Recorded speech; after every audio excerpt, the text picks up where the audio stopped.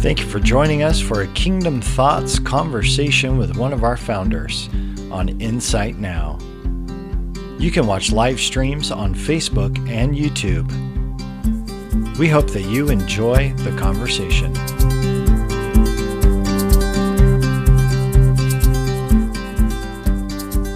Hello. Welcome to Insight Now live stream. I'm with you today talking about truth in transition, hanging on to truth in transition. If you're here with me, I see a couple joining me so far. Great to have you. It's always an honor to get to talk with you. Please do comment. I'll try to watch your comments as you go. It always enriches the experience. So if you like what you hear, feel free to share with a friend. That would be wonderful.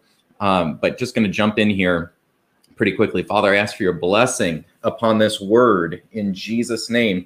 There's something stirring in my heart, guys, about truth. And I just want to go after this thing of truth. I think it's really significant. It always is, of course. Jesus said, I am the way, I am the truth, and I am the life in John 14:6. And so, of course, truth is always significant because truth is the person of Jesus Christ, you know. So, but there's something now, I feel very much a twisting of truth that's going on sort of in the airwaves, so to speak. And the reality is that seasons of transition often afford the opportunity for the twisting of the truth, a twisting of the truth. And in those seasons, all the more we have to be about the truth and hold on to truth in order to come through the transition despite the twisting of the truth. And so let me just share some scriptures with you today, a little bit of context. And what I want to do is I want to talk about the reference frame of the truth. I want to talk about reconciling truths. And I want to then do a little bit of an impartation time where I'm actually going to just read some scriptures about truth over you. And I actually believe it's going to release an impartation for recalibration of truth, which I believe is divinely powerful in this season in particular, because there's been a wearing down of the saints as it relates to the truth. So let me start here. Jesus, as we know, was baptized by John in the Jordan in Matthew chapter 3. And when he had been baptized, Jesus came up immediately from the water, and behold, the heavens were opened to him. And he saw the Spirit of God descending like a dove and landing or alighting upon him. And suddenly a voice came from heaven saying, "This is my beloved Son, in whom I am well pleased." And then as we know, the next verse is Matthew chapter 4, and it says, "Then Jesus was led by the Spirit into the wilderness to be tempted by the devil." How many of you know this was Jesus' season of transition? Just as the Israelites were in the wilderness for 40 years to transition from Egypt into the promised land, Jesus was in transition in the wilderness for 40 days to transfer from the call of God on his life into his ministry. And in that season of transition, there was a tempting. Let me say that again. In the season of transition, there was a tempting. If you're in a season of transition, there will typically be a tempting that comes in that season of transition. And the tempting will always do with the twisting of the truth, because the word that the Lord spoke over you that brought you into the transition will bring you into your promised land if you don't depart from it. You got to keep that word in your mouth. You got to keep that word in your mouth. Hey, Chris, I love it. You got to keep that word in your mouth. But there's a twisting of the truth that's looking to go after that word that God gave you. And so the enemy comes in Matthew chapter 4, we read, and everything is a twisting of the truth. God tells him, "You're my beloved Son in whom I'm well pleased," apart from his actions. And now the enemy tries to get Jesus to twist that truth or to agree with the twisting of the truth in order to now try to act and earn that sort of sonship. You understand that the twisting of the truth was to get Jesus off of track as he was stepping into his promised land. I recently shared at church, I believe, a word that God gave me. I was praying for a message, and I read Exodus 14, and a verse came on me. And when I read it, the presence of God seemed to just overwhelm me. And I really believe this is a word for many of us in transition right now, but also for our nation in transition. Listen to me. As they stood at the Red Sea, Moses said to the people, "Do not be afraid. Stand still and see the salvation of the Lord, which he will accomplish for you today. For the Egyptians whom you see today, You shall see again no more forever. The Lord will fight for you, and you shall hold your peace. And you shall hold your peace. Often in prophetic circles, people talk about the spirit of Leviathan. And the idea is the Leviathan spirit tends to twist communication, tends to twist communications. Particularly, there's this idea that the Leviathan spirit is in the water at the points of transition, at the Red Sea at the point of transition, at the Jordan River at the point of transition. And that twisting spirit wants to twist the words that are meant to bring you into your promised land. And so in seasons of transition, it's so important that you can hold on to the truth. Now, notice something. In Matthew 4, when Jesus is tempted in a season of transition, what does he do? He recites the written word of God. Let me say this again. He recites the written word of God. We need truth in transition. And the reality is that often our emotions are not so trustworthy in transition. Because in transition, what happens is the normal mile markers of our experience are taken away from us.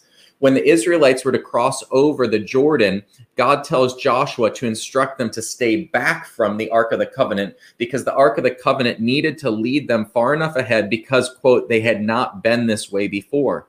And so when you're transitioning, I'm telling you, often your emotions will lie to you. You don't know the mile markers in this new season. And so we need to rely on the written word of God in those seasons. So here's what I want to talk about. I believe that there's an assault right now on truth. There probably always is, but I'm saying there's an assault right now on truth. And I want to talk about reference frame, reconciling truth, and recalibrating to truth. I was recently talking with someone in some consulting type capacity, and I was talking about workflow. You know how you have a workflow in your day. And you know, if you've ever been a boss of anything or a manager of something or a leader of any sort, obviously people come to you with questions and they need solutions and you're helped to serve them in that, which is great. But one of the things that leaders can struggle with is if they don't kind of act proactively as a leader, what ends up happening is they spend their entire day troubleshooting other people's questions. Which is fine, except that now their entire job experience as a leader is viewed through the lens of other people's problems instead of sort of having their own workflow that people's problems can kind of come into. I don't know if that makes sense. My point is it's a question of reference frame. You can't have a good workflow as a leader unless you have a proactive reference frame that you cause other people to come into. Otherwise, you end up sort of schizophrenic, always dealing with everybody else's thoughts. And I feel like many of us have had clogged processors in this season because, yeah, Chris has got it. You're either going to lead or react. Amen. You're going to lead or react. And when I was a new believer, I had been an evolution major, and one of the men that was discipling me, you know, knew that I was struggling between, you know, evolution and the word of God in this. And he said something so profound. He said, how about this? Why don't you allow science to interact with the word of God instead of forcing the word of God to interact with science? It's a question of reference frame. What's your standard that everything's getting compared against? If my standard was science and what scientists say, and I'm comparing the word of God to that, that's not the same as having the standard as the word of God and causing science and anything else to have to be compared to that. And we all know that, you know, if you want to train someone to find counterfeit bills, you got to give them the standard of real currency, and then they'll see the counterfeits very easily because the counterfeits don't stand up well to the real thing. And one of the things that I think that we struggle with in the body of Christ at times is we think that all of these things can be reconciled. You know, you've got a friend who says this, and you've got someone on Facebook who says that, and news media that says this, and they're saying all these different sorts of things. But the question is, what does the Word of God say? And what we've got going on sometimes is we think somehow all these things can be reconciled. Have we forgotten that there is such a thing as a lie? Have we forgotten that some things are just lies? We know from the Word of God that the enemy is a liar. I'm going to just read from the Gospel of John, chapter 8. Jesus said that a characteristic, to lead, we have to clarify truth by immersion in love. I love it. Jesus said a characteristic of his disciples is that if you abide in my word, you are my disciples indeed, and you shall know the truth, and the truth shall make you free. The truth shall make you free. Now he goes on to say, Jesus, in this same section of John chapter 8, why do you not understand my speech? And he says, because you're not able to listen to my word. You're of your father, the devil, and the desires of your father you want to do. He was a murderer from the beginning and does not stand in the truth because there is no truth in him. When he speaks a lie, he speaks from his own resources, for he is a liar and the father of it. But because I tell you the truth, you do not believe me. Which of you convicts me of sin? And if I tell you the truth, why do you not believe me? He who is of God hears God's words. Therefore, you do not hear because you are not of God. We cannot presume agreement. You cannot presume agreement. Now, we are called to love, speaking the truth in love. You never speak the truth apart from love, because the only purpose of truth is to create liberty, right? Jesus came to set free and to emancipate. And so you shall know the truth, and the truth shall set you free. And so when we share the truth, it's not an issue of trying to be right. It's an issue of trying to love. When we share the truth, it's an issue of trying to love. When the Father speaks the truth to us, it's his kindness that leads us into repentance, right? And we pray for people that they'd come into a place of repentance and to see the truth, not just about who Jesus is, but also all these things he commanded us that we're supposed to disciple nations with. Why do we want people to see the truth? So they can walk in liberty. The glory to glory experience of a believer, disciples are going to abide in his word, and they'll know the truth, and they'll become progressively and progressively and progressively and progressively more and more free in their lives. And yet somehow we can get into this spot as believers, somehow thinking that all truth, so to speak, can be reconciled. And what happens in these seasons of transitions is little lies are inserted into things, and we can lose our bearings. And so what I want to do is I want to recalibrate us to the truth. I want to recalibrate us to the truth. This has just been so blessing me for a couple days. For my own sake, I've been studying truth. So let me just read some scriptures over you. And this is not about even you watching me at this point. This is about even just letting the word of God bathe over you. And I'm going to read what the word says about truth. And just let this minister to you. And I'm actually planning pretty much to take this through the end of this live stream today, such that even you could listen to it again. I think I'm going to listen to it again to let the word of God about truth wash over us. And I'm praying that as I speak and believing that there's actually going to be an impartation for a hunger for truth, in any of us as believers. Our hunger for truth, our hunger for the word can wane. It's just natural. It happens like that sometimes. And the enemy of our souls against us being hungry for the word. And so I'm believing right now that there'd be a hunger for truth, a hunger for that reference frame to lead your life and also to help lead others. So I'm going to jump in. Psalms 25:5. Again, just enjoy the word here. Lead me in your truth and teach me. For you are the God of my salvation. On you I wait all the day. Psalms 25:10. All the paths of the Lord are mercy and truth to such as keep his covenant and his testimonies.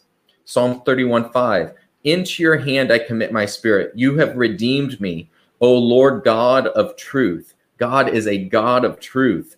Psalms 33:4. For the word of the Lord is right, and all his work is done in truth. Psalms 40:10. I have not hidden your righteousness within my heart. I have declared your faithfulness and your salvation. I have not concealed your loving kindness and your truth from the great assembly. I have not concealed your truth.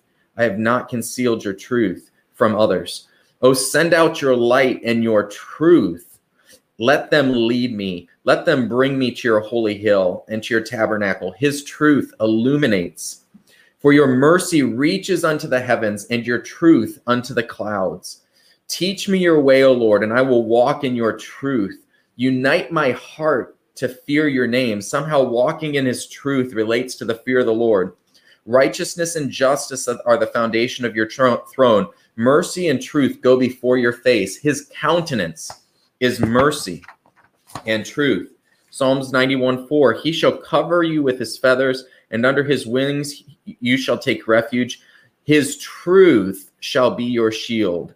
His truth shall be your buckler. His truth shields us. For the Lord is good, his mercy is everlasting, and his truth endures to all generations. God's truth endures. Psalms 108:4, for your mercy is great above the heavens, and your truth reaches to the clouds. His truth reaches. Psalms 119:30, I have chosen the way of truth. Your judgments I have laid before me.